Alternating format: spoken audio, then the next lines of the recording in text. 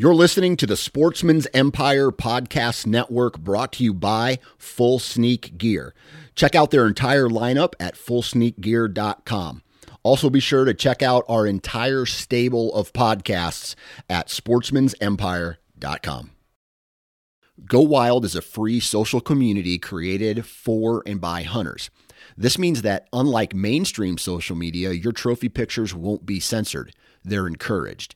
As you spend time on Go Wild, you will earn awesome rewards such as gift cards, free swag, and big discounts on brands like Garmin and Vortex. You will even earn $10 just for signing up. Visit downloadgowild.com and sign up today. You're listening to the Average Conservationist podcast, brought to you in partner with 2% for Conservation. 2% for Conservation's mission is to create an alliance of businesses and individuals that ensure the future of hunting and angling by committing their time and dollars to fish and wildlife. 1% of your time plus 1% of your money equals 2% for conservation. 2% helps businesses and people pair with conservation causes to support things that fit what they care about. Whether you are into hunting, fishing, or just getting outdoors, 2% can help you not only start giving back to wildlife, but get certified for it. Getting 2% certified means you've made the same commitment as popular brands like Sitka, Stone Glacier, and Seek Outside in giving at least 1% of your time and dollars back to wildlife. But it's not just for outdoor companies. Breweries, contractors, coffee roasters, and even piano repair companies have earned 2% certification and stand out as leaders in their communities for doing so.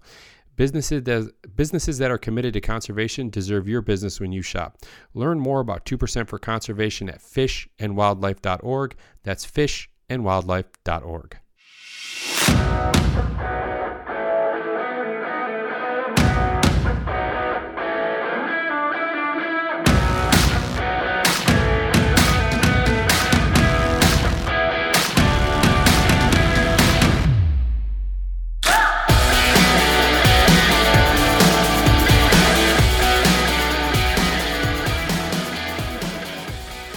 What's up, everybody? Happy Wednesday. Welcome back to another episode of the Average Conservationist podcast, and I'm your host, Marcus Ewing. All right, this week I get a chance to sit down with Rose Schneider from the Grasshopper's Mermaid. And the Grasshopper's Mermaid is a lifestyle apparel brand. They make bags, they make stickers, they make hoodies, they make t-shirts, just a ton of really cool stuff with a ton of really, really cool designs. I mean, I will certainly put the website kind of in the show notes, but I highly encourage you guys to take a look because they have, I think Rose touches on it, that something like over 4,000 designs that they have either had or have currently, just a slew of really cool designs, and it all is supporting a ton of great causes. Rose and I certainly get into that and how they are kind of deciding where a lot of their donations, where a lot of their time is going when it comes to giving back. Rose and I also get to spend some time talking about her upbringing, the influence that her grandfather had on her. He was a game warden in the state of Wisconsin, and she carries around a little piece of him wherever she goes, and it's kind of a reminder for her of why she, or where she's at, why she's why. Let me try that one again. She carries it as a reminder, as kind of why she is where she is at in her life, and all of the good kind of land stewardship that he instilled upon her throughout their time together.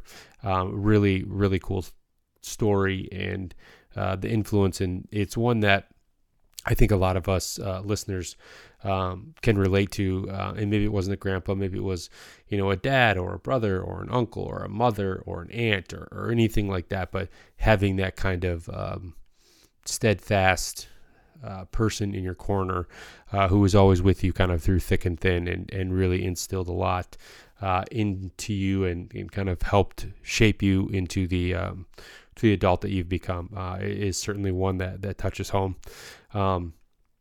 We get into certainly the name, the Grasshopper's Mermaid and its uniqueness and really what the name means. And yeah, Rose and I just have all around just a great conversation, one that I think you guys will certainly enjoy. So episode 155 with Rose Schneider. Enjoy, everybody. All right, Rose Schneider, welcome to the podcast. How are you this evening? I'm good. How are you today? I'm doing well, thanks.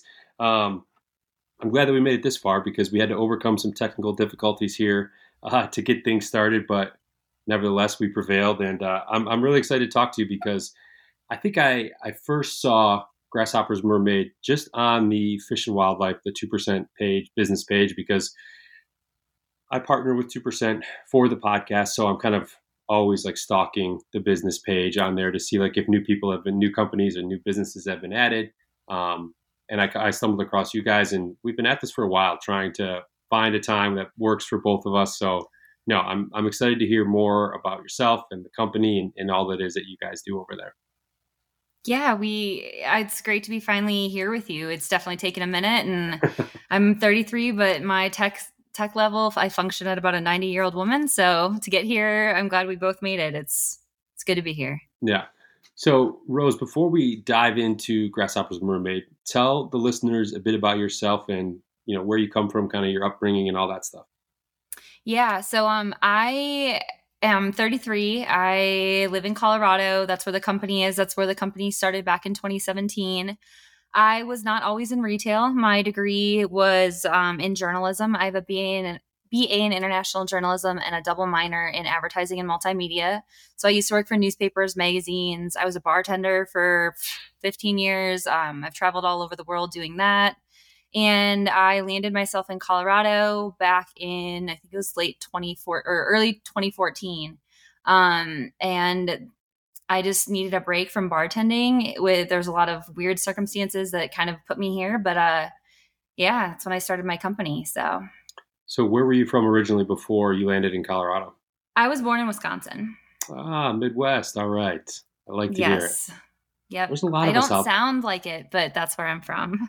That's the funny thing about the Midwest is whether you're in the East Coast, West Coast, whatever, down from the South, people always think from the Midwest, we have an accent. I don't see it. I don't hear it, right? Sometimes with my vowels, I'll drag them pretty hard. Like if I say bag or I don't know, a few things, it comes out a few different ways. But for the most part, I think I'm pretty clean with my speech. I do notice that there is a lot of transplants from the Midwest that land in Colorado. I don't know if it's just the allure of the mountains. Colorado is just an absolutely beautiful state. We talked about it for a second before we were recording that. My wife and I get out there regularly every year. We take the kids. There's just so many things to do out there, especially if you love the outdoors. It's kind of a paradise for people like us that love being outside. Yeah, 100%. When I landed out here, I'd never seen mountains before. And I remember when I moved out and I was driving, I saw the horizon and it was clouds mixed with mountains. And I was like, oh my God, I'm going up there. Yep. Like I'm going into those mountains. Like how do you get up there? How do people live up there? Like my whole concept was it was so foreign. But I left Colorado briefly for about 2 years. I moved to Nashville and took the company to Nashville. And I could not get back fast enough. Like I have a whole love affair. It's nothing against Tennessee specifically. It's just I have a love affair with Colorado and the mountains, and it's beautiful. Yeah. And I'm happy to be back, and I'm happy to call this home. I'm very fortunate. Yeah, no, that's awesome. So bouncing around, as a bartender, and how did you kind of find yourself in the retail space? But I think I'm putting the cart before the horse here. Tell people about Grasshopper's Mermaid, the company, and then we can kind of transition into how you decided to make kind of a right turn or a left turn, I suppose, and find yourself in the retail space. Yeah. So Grasshopper's Mermaid, like I said, it was started in 2017. We started out as an apparel company. I had 2 different designs. We did really well with the shirts. People were asking for what else they could sell the product on. I went around store to store. I was, younger. I didn't know what I was doing. I don't even know why anyone took any products that I had, because literally door to door sales as a tatted up, whatever girl, I had no idea what I was doing, but people loved the art and they believed in what we were doing. And so We went from the 2 t-shirt designs, we transitioned into stickers initially. So that's kind of where we went from the start. And then we grew. And when I went to my first trade show, it was the Denver Mart. And that was maybe like 9 months, maybe 12 months in. I had someone come up to me that had a store in Gulf Shores, Alabama. And she was like, "Oh, I love your stuff. You know, do you guys have your coastal stuff here?" And I lied straight through my teeth. We did not have any coastal stuff at the time. But I was like, "When do you want your order?" She's like, "Oh, not till right before spring break." And this was in the fall. And I was like, "Yeah, absolutely. You want a floor display? This is our biggest display. Absolutely. Like, you know, we just don't bring that art to these shows because this is a mountain show, you know." And I was like freaking out. I was like, "Oh, shoot. Like, what are we going to do?" Like, You can say shit. but It's okay. okay, good. Oh shit, that was definitely. I was like, well, what the hell? Like, what are we gonna do? And so I completely lied through my teeth, and that's how we went from mountain designs to coastal designs relatively quickly.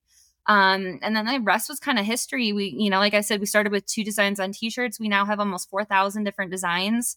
We're putting crazy. out, you know, we have a ton. 4,000. So there's a lot to choose from. Yep. Yeah. Yep. And I have, you know, I have some of the same artists that were with me since day one, which I'm really fortunate. Some of the same girls still draw for me, which is great. So it's been a cool journey, and I'm really proud of all the things that we've done. Yeah. So you said you started that in 2017? Yep, in January of 2017. So how did you come up with the idea? Like, what was it that inspired to say, okay, like I not even necessarily like, if you look at the big picture, like not even, oh, I want to get into the retail space or like the retail business, right? Like maybe it was Because just, I didn't know that I didn't know this is where I was going to end up. Believe me, that was not like on the horizon for me. Yeah. But what made you take that first step to decide to, you know, design a couple of shirts or have a couple of shirts designed and then actually turn around and sell those? You know, like how was that first like sales interaction? Was it just to like friends and family? Like, did you actually like go to like a small trade show or something? What did that kind of process look like? Sure. Well, I guess the easiest way would be to like look back a little further. So I was bartending. Like I quit. I was still doing freelance reporting when I moved back. When I moved out to Colorado, when I moved to Breckenridge, I was doing stuff remotely for some newspapers and magazines in other states. But the mental health situation in Colorado, it can be kind of toxic in the winter. There's a lot of people who have a lot of substance abuse issues. So like the bar scene for me was kind of just, it got to be really too much. And I was training for a half Ironman race. And so I had to step away from the bar scene just because, you know, you wake up, you're at the bar till like 4 or 5 in the morning. Yeah. And then you have to go run a half marathon, you have to swim, you know, a mile, whatever.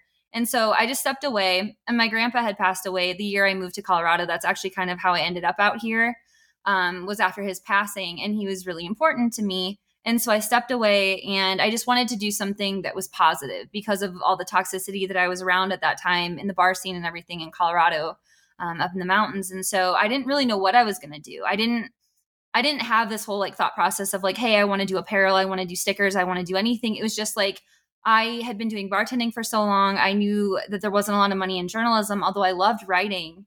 I just wanted to do something that I would make me feel good and would make me feel happy. Yeah. And my grandpa, he was a game warden, and like I said, super influential in my life. And so I just wanted to do something where I could give back. I just wanted warm fuzzies, get back to animals. I love animals, love the environment. Being in Colorado, like, how could you not want to make this place better and protect other places like it? So that's kind of how that all started and transpired. And so here I was trying to think of like how to do that. And I was like, I'm a girl. I like clothes. You know, I'm going to design something that I would want to wear. And that's kind of like how that whole situation kind of looped in. And I ended up with, you know, these designs or whatever, and these shirts. And then when I finally figured it out, we got the art ready and everything. I had the images, and I went around, and I went store to store to store, Breckenridge, Colorado, downtown Main Street, and found people who wanted to give me a shot. And that's where it came from.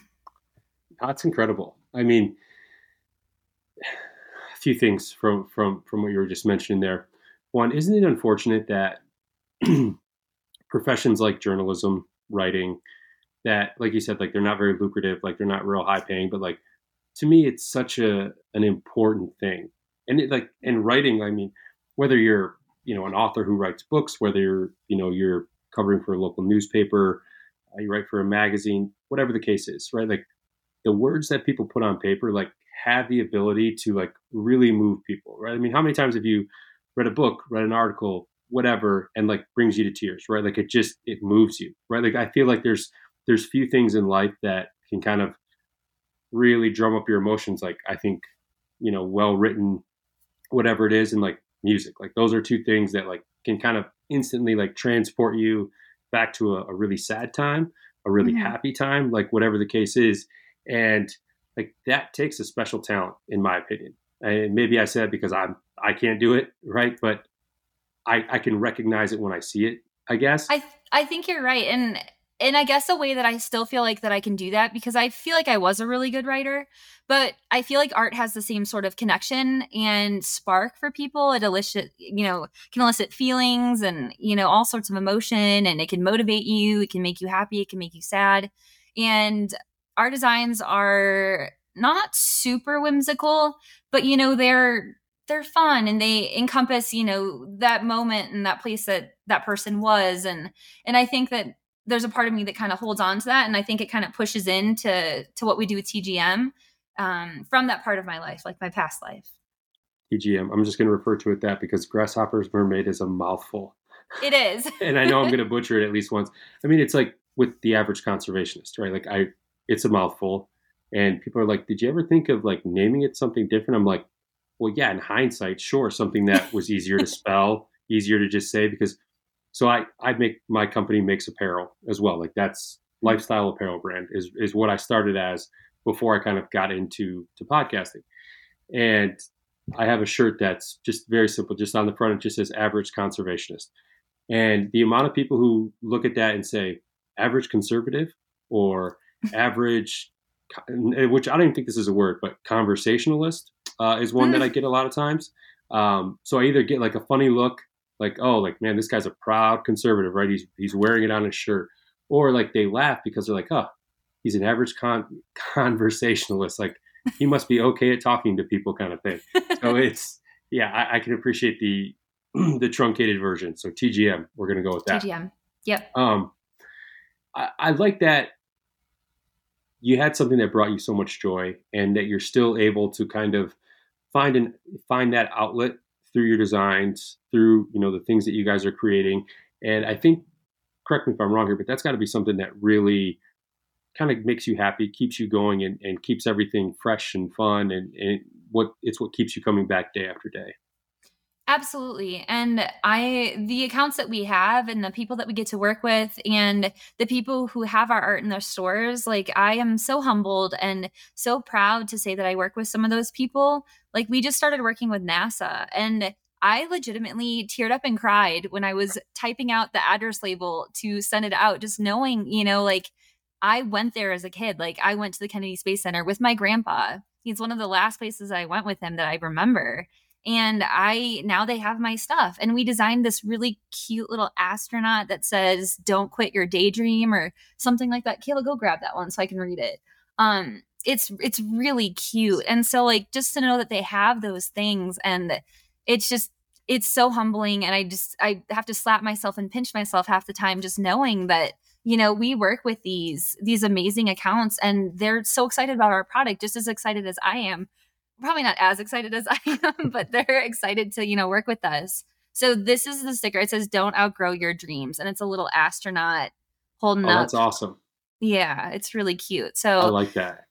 yeah, so just real cool stuff like that. Like I don't think I'll ever get sick of it. There's always another account or someone I want to work with, or something I want to do, a goal that I have with the company to grow bigger and to work with someone new and to make a difference and to get our art out there in the world. So 2017, you get everything started off the ground. You're going door to door in downtown Breck. You're trying to peddle your stuff. You're trying to get some floor space in these I don't even want to say mom and pop shop, but these it's, I mean, anyone who's been to a lot of these mountain towns like Breck and Vale, like there's this small downtown area, a lot of great shops. People come from all over the world to places like Breck and this in Colorado for their vacations, whether they're skiing or they just want to like enjoy the mountain life for, Yeah. for a week or a few days or whatever. At what point did you say, I have something here, we have something here, right? Like we can actually give this a real go. Oh, as soon as there was a store in Breck that had a few stores. I think they had 3 locations in Breck. They had one in Vale.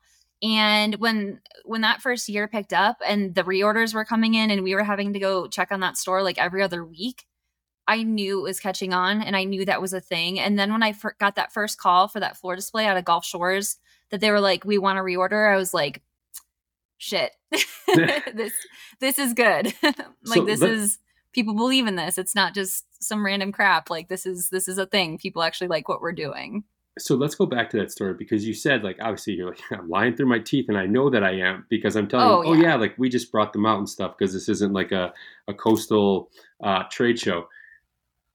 How panicked were you to try to like come up with designs? And I'm sure you don't just want to put anything out there, right? Like you want the same pride in that as you would in anything else.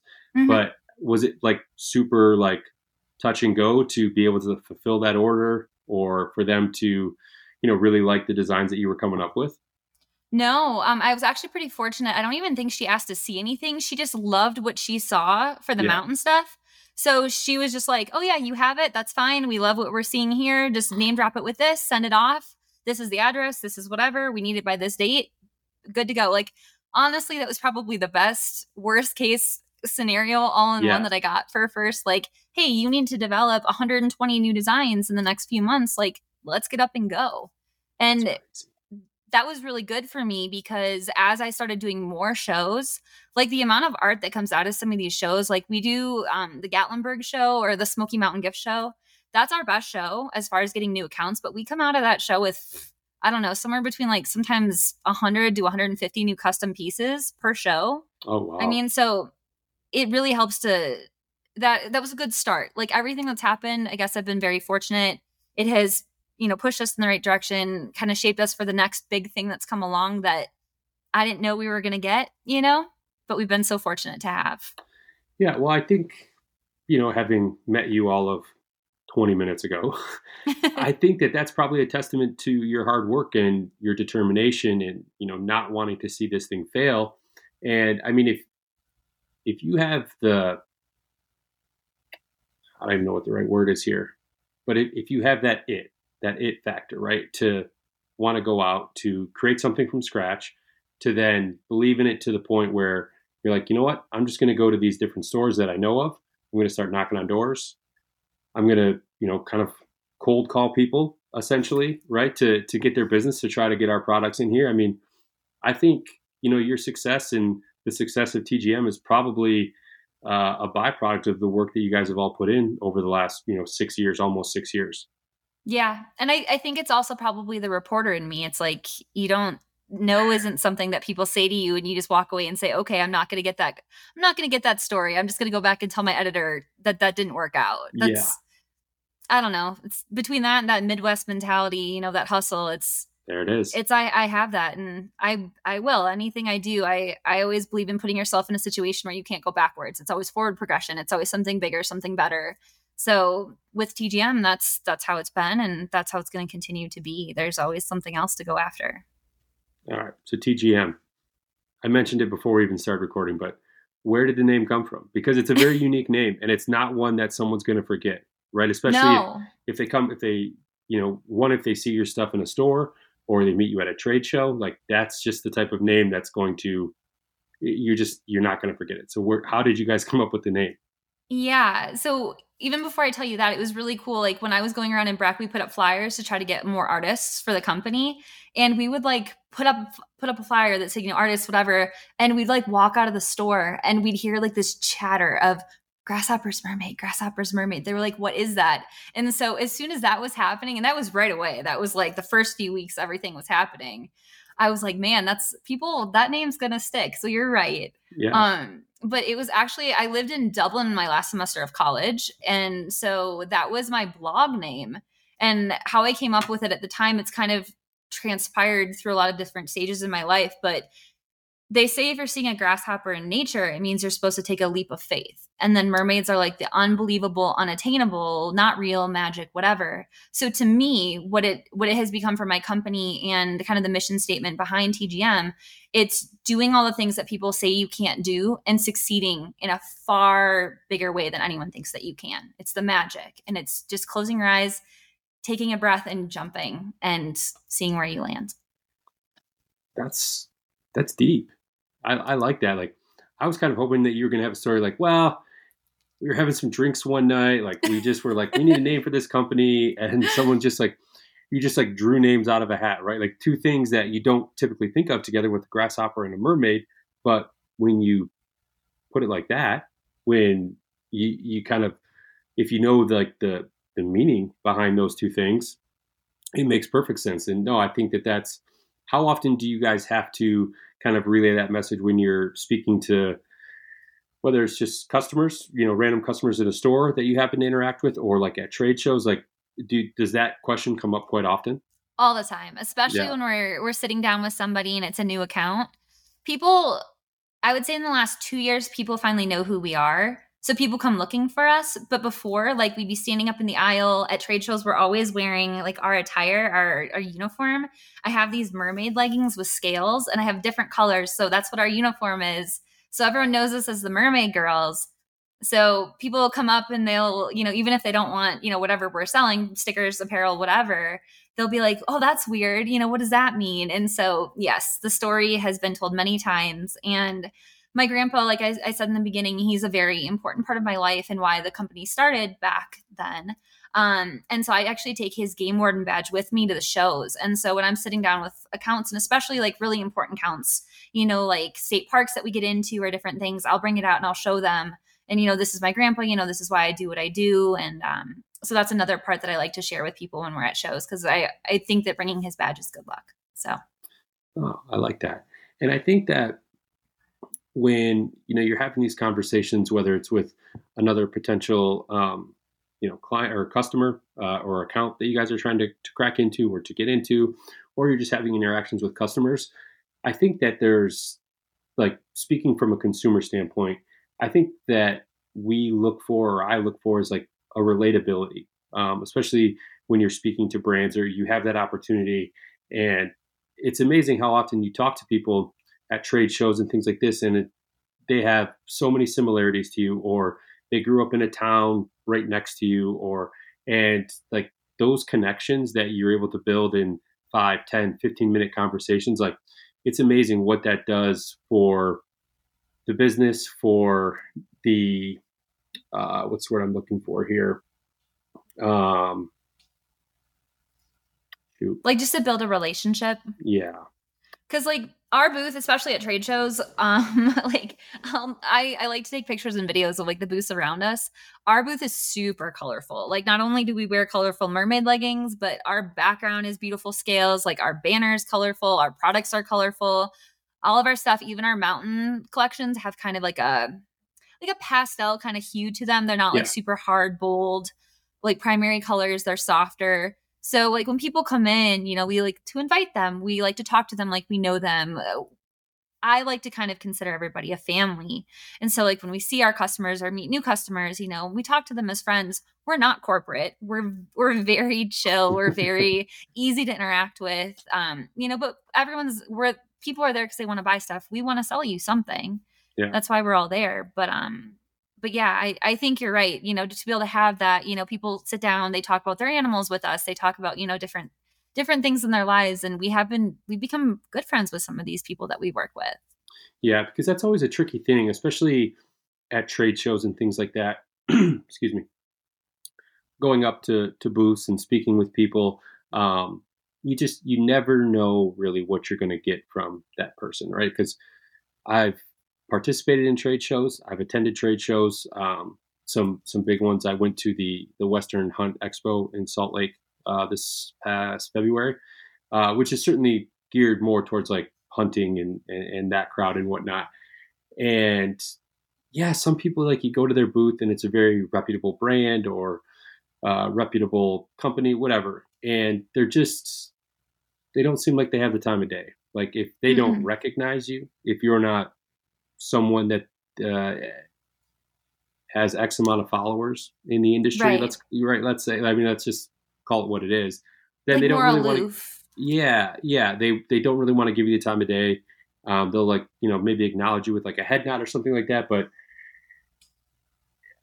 I think every person that steps in front of or that stands inside the booth is a representation of the company. And you got to put your best foot forward all the time, because you never know who's going to walk in that, just because you don't recognize them doesn't mean they don't own a chain of, 100 stores across the country, right? Right. Something You like never that. know.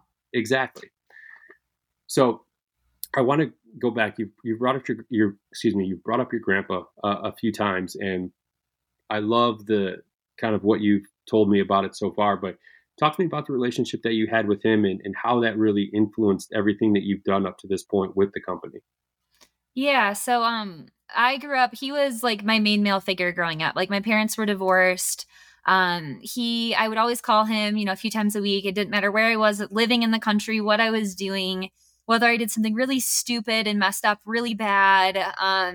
He would always just listen to me, and he was always really supportive, and he loved me unconditionally through things when, other people in my family were a lot harder on me, and I always felt like I could tell him my deepest, most messy, disastrous shit without any sort of judgment. And I valued that. And he was always there for me. And he loved animals. And I have this one picture of him on my phone with a baby deer that I'm sure he had probably, that he had taken in. Its mother was probably killed or something, since he worked with the DNR. But my grandpa was a very special human. Like they still talk about him back where I'm from. They still write articles about him. He was just that person that everybody knew. He's just a very, very amazing person. And so through all that, when he passed away, the reason I took my road trip out to Colorado and the reason I ended up moving out to Colorado in 2014 was because I was living in Kansas. I moved back to Wisconsin when he got sick, and then he passed away from cancer. And when he passed away, February in Wisconsin that year, the sun didn't come out. It was below zero every single day. And I was like, I will literally kill myself if I stay here. Like I had vowed to never move back to Wisconsin in the first place, but I moved back because he was sick. So I literally got in my car and drove. And the whole month of March that year, the only place I had to be in Las Vegas for St. Patty's Day. And I had no other plans. And so I just put up on my social media, does anyone know anyone in any states out west? I'd never been further west than Kansas. And one of my friends who was an RA in college, we were in the same dorm together. She said, hey, I've got this buddy out in Colorado. Like, here's his info. Like, if you want to see if you can stay with him, he's really cool. And I messaged him and he's like, yeah, my key's here. Show up whenever, come in the back door. And I showed up at his place and we hung out. And I went and did some more stuff, came back around, hung out with him again. And there's this really cool bar that doesn't exist in Breck anymore. It was called Angel's Hollow. And the bar owner, he was in there that day. We went and got food there. And one of his bartenders was leaving. She was going to go hike the PCT.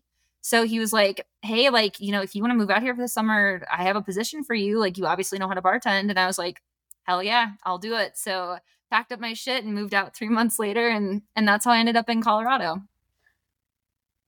The story of a friend, like that's like quintessential Colorado to me, at least totally. In my experience, right? Like, oh yeah, like he's here, like just let yourself in, like come whenever you need to, like like this open invite, right? Like, yeah, I like that.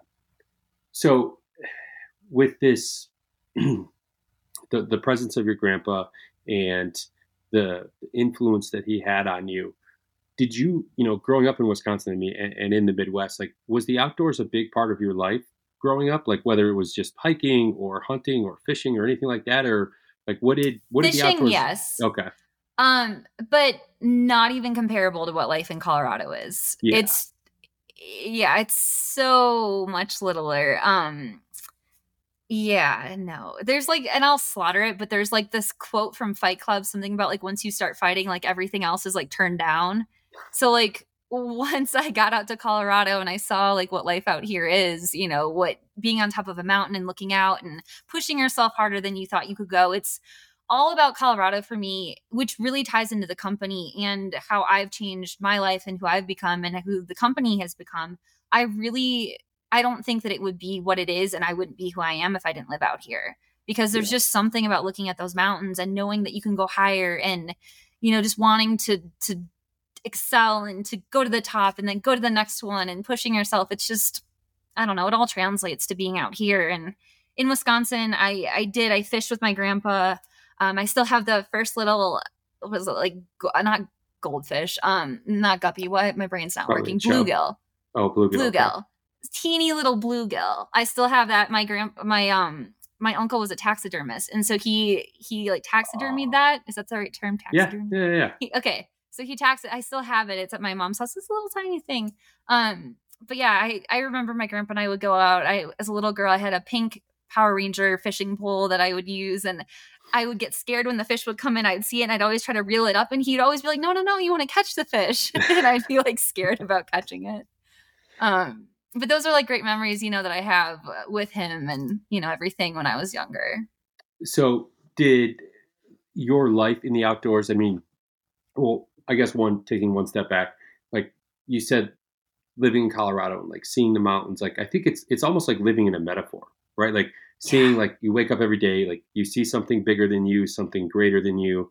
There's, like there's almost no shortage of peaks, right? They like, you see one, you get to the top and you're like, oh my gosh, there's 50 more, right? It's this weird, I don't want to say it, like this mind, you know what I mean? Yes, of course. That it does to you. But it keeps you coming back for more. And keeps you hungry. It does. That's just it. Like it's this continuous drive because you know that there's always another peak, another valley, another peak, like you have to get from one to the next. And I think that living like that and kind of taking that all in, it certainly helps continue to drive things in everything in life, right? Not just in business or anything like that. So has your relationship with the outdoors changed since being in Colorado? Have you picked up more hobbies or? Absolutely. Yeah. So when I moved out here, I didn't know how to swim. Like I'd been snorkeling, but I didn't know how to like efficiently swim. So I think it was within the first year and a half I was out here, I signed up for a half Ironman race and I had 6 months to figure out how to swim. So my first actual swim in the ocean in a tri-suit, it was an open water swim and it was the day of my race because I learned how to actually swim in the Breck pool at the rec center. So that was a catastrophe. I finished that race, but I learned how to do that. I love road biking so much. When I lived in Breck, I would do Vail Pass like 3 times a week. It was like 4,600 vertical feet. That was my back and forth thing. Amazing. I loved that. And then I started doing half marathons too. And so I made the decision that I was going to do a half marathon in every state. My original goal was by the time I was 30. That did not happen. I'm 33. But I've definitely hacked off a large chunk of what I wanted to do. I've done Alaska already. I did my Alaska race in North Pole, Alaska, which was really cool.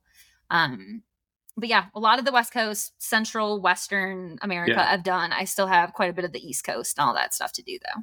You got time. You got time to do it. Yeah. Yeah. So I dove, I guess, quick answer, I dove right in. Yeah. No, I love it.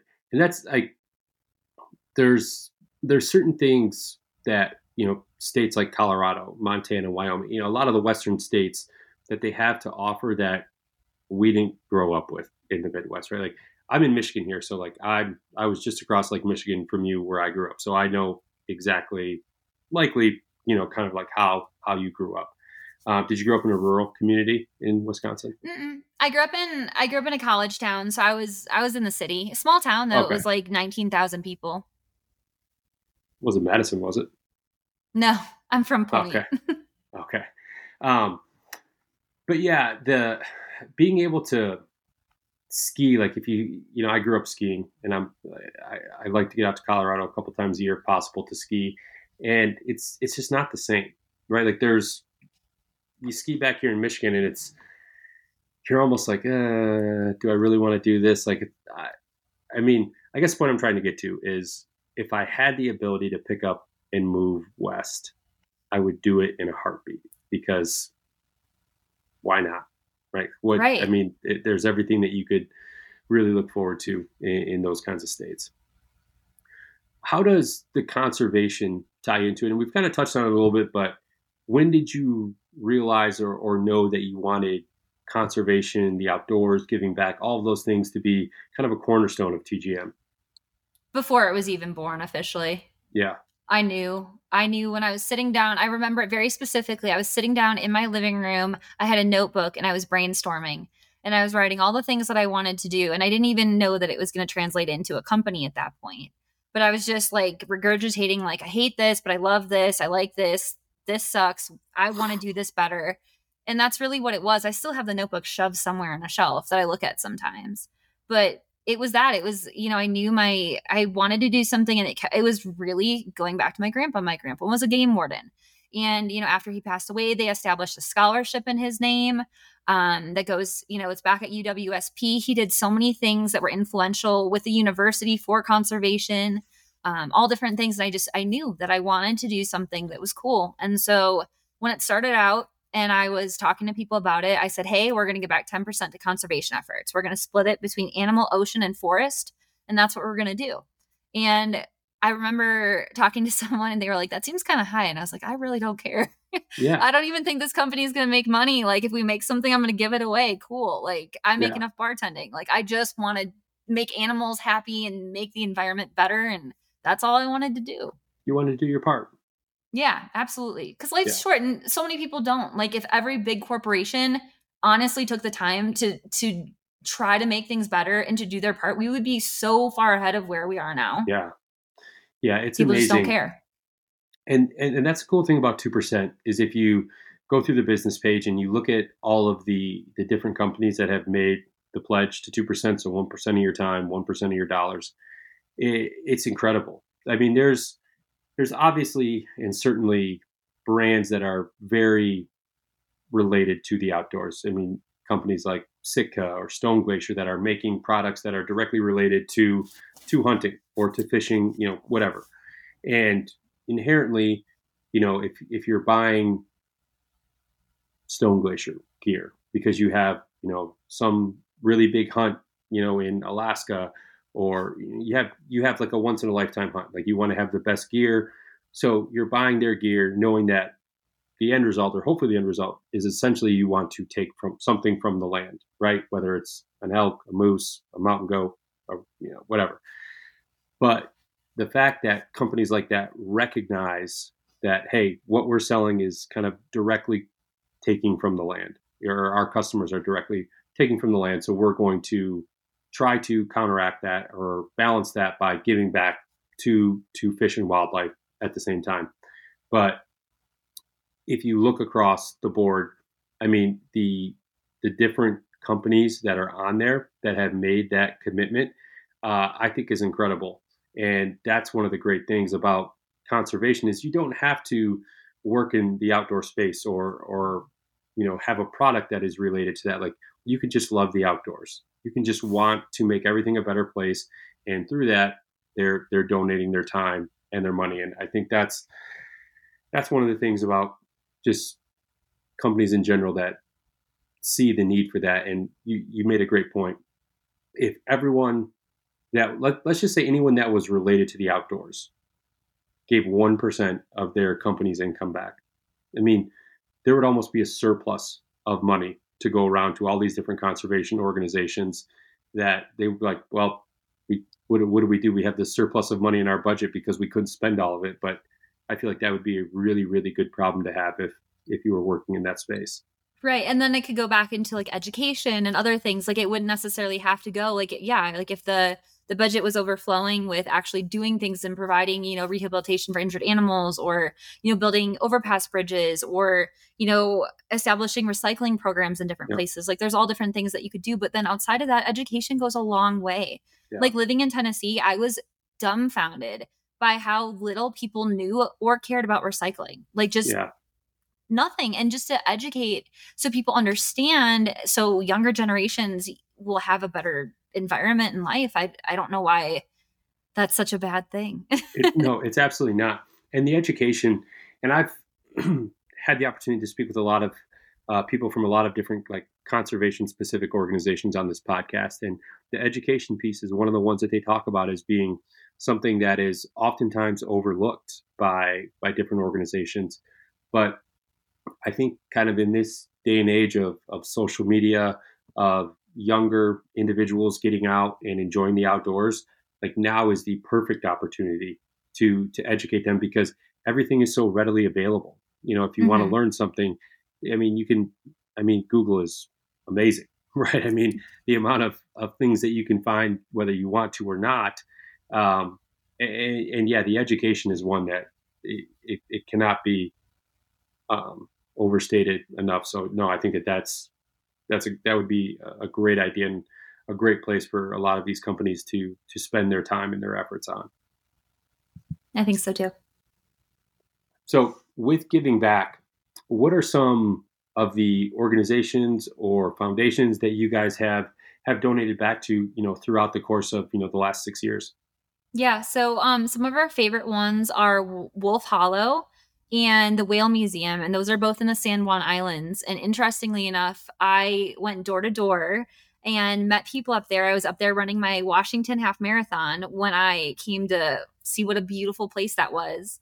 And I met a guy sitting at a bar eating dinner the day before my race who was like, "Oh, my wife volunteers with this organization. Like, maybe you guys could, get together and meet up." And I had lunch with her, I think it was the next day or the day of my race. It was after I got back, took the ferry back, and she connected with me, and we've donated multiple times to that organization. And Wolf Howl, they're amazing. They do all sorts of stuff with injured, harbor seal pups and different other animals that come in, birds and other mammals. And the Whale Museum is really cool too. It's I'm trying to remember which of the islands, if it's on Friday Harbor, which one it's on.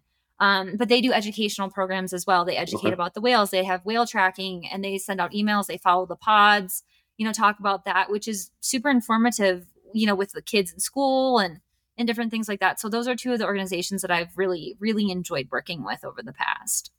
Now, do you guys have kind of like a set list that you say, okay, these are the ones that, are kind of near and dear to us? You have some type of connection to, whether it's, excuse me, personally, or you found this organization, you just love the work that they do, right? The work just really speaks to you.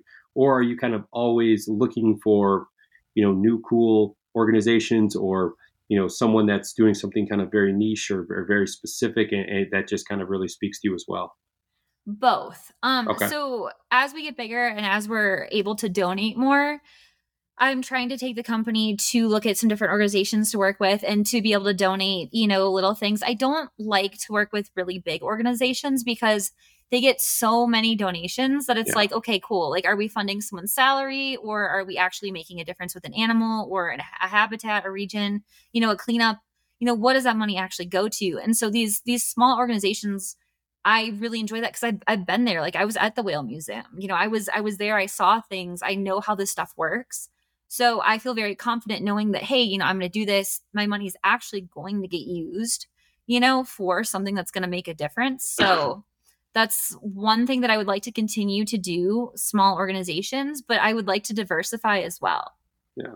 No, I love that thought process, knowing actually what your money is being used for, right? Because yes, certainly organizations are going to have a certain amount of overhead to operate and all that, but if you're going to donate $5,000, $10,000, $100, whatever it is, like, you want to know that that's going towards a project that they're working on funding, not going Absolutely. towards a luncheon that the organization is having, the following week or something like that, right? Yeah, you want to make Right. sure that your money is being well spent, because obviously that's why you guys are donating it, right? To make sure that it's being used properly. Right. And that was one thing too this last year, with Amazon, how Amazon Smile, I don't know if you heard about that or knew Hmm. what that was, but Yep. they took that away from, thousands and thousands of small organizations. And that money that they were getting, there was, it's not a wildlife thing, but there's a blind cat sanctuary that I also donate to. Okay. And they sent out an email and they were talking about the percentage of their budget that was going away just based on losing that funding from Amazon. And Amazon just made it sound like it was nothing. And, all these organizations, it's not enough to make a difference. But for these small organizations, like, it is, it Yeah. was so much money for them to lose. And it was really sad to see that. And there was a few other, there's like a bat sanctuary that we follow too, that same thing. They were sending out emails, trying to figure out how else to get funding and when they were losing all that. So it really pays to find a small organization, do your research, and find one that you associate with and believe in, and to donate to. Yeah.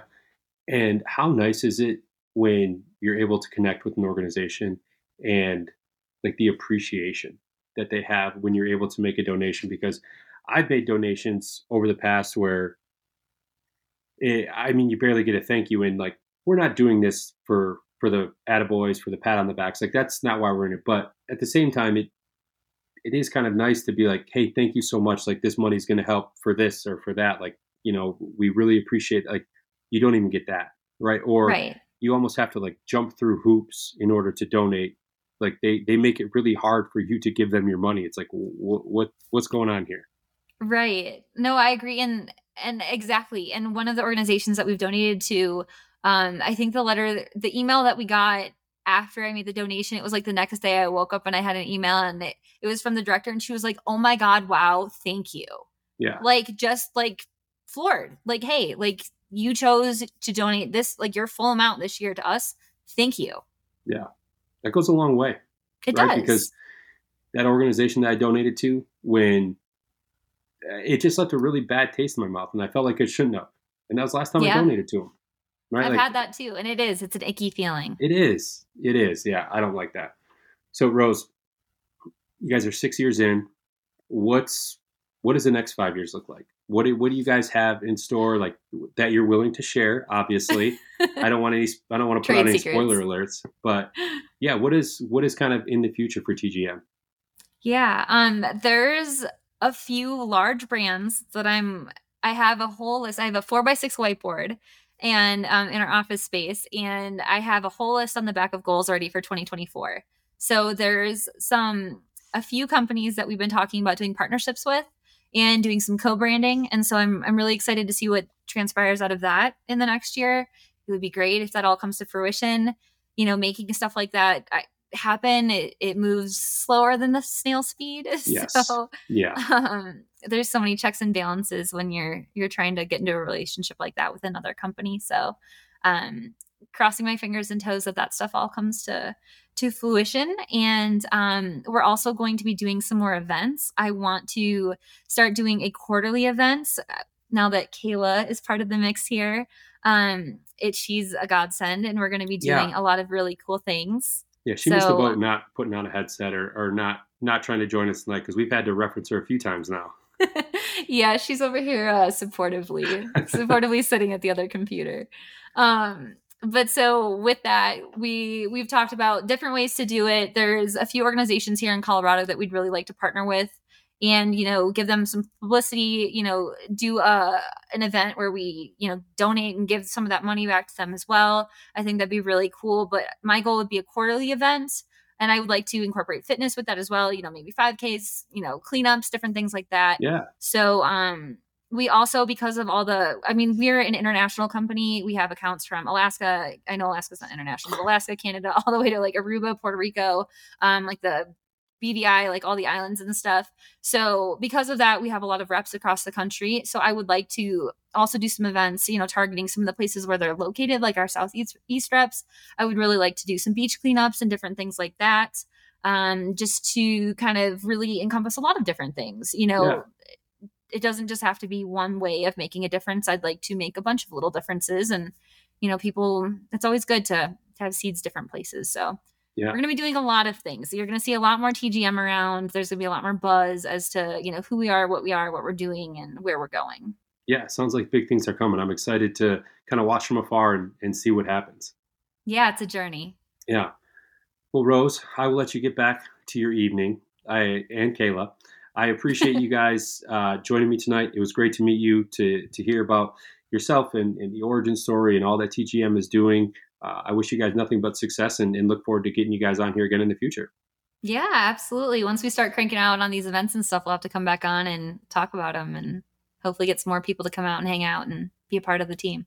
Yeah, everyone making a change. I love it. Rose, have a great night. Thank you again, and we will talk soon. Absolutely. Thank you. Thank you. All right. Well, thank you again to Rose for taking some time to join me today and tell myself and the listeners more about Grasshopper's Mermaid. Be sure and check them out, as well as all of the other 2% certified businesses at fishandwildlife.org. And if you're interested in learning more about 2% for conservation, you can check out their website, fishandwildlife.org. And over there, you're going to see all the certified brands that have committed to conservation that you should support when you shop. I also highly encourage you all to give 2% a follow on social media, where it's going to be only a ton of positive conservation-driven content. So again, if you'd like to learn more about 2% for conservation, you can look for them online on social media or at fishandwildlife.org. Thanks for joining me this week, everyone. Hope you had fun and enjoyed the episode with Rose. Stick around. As always, tons of great episodes and guests coming down the way. So certainly stick around. Until next week, stay safe out there, and remember that conservation starts with you.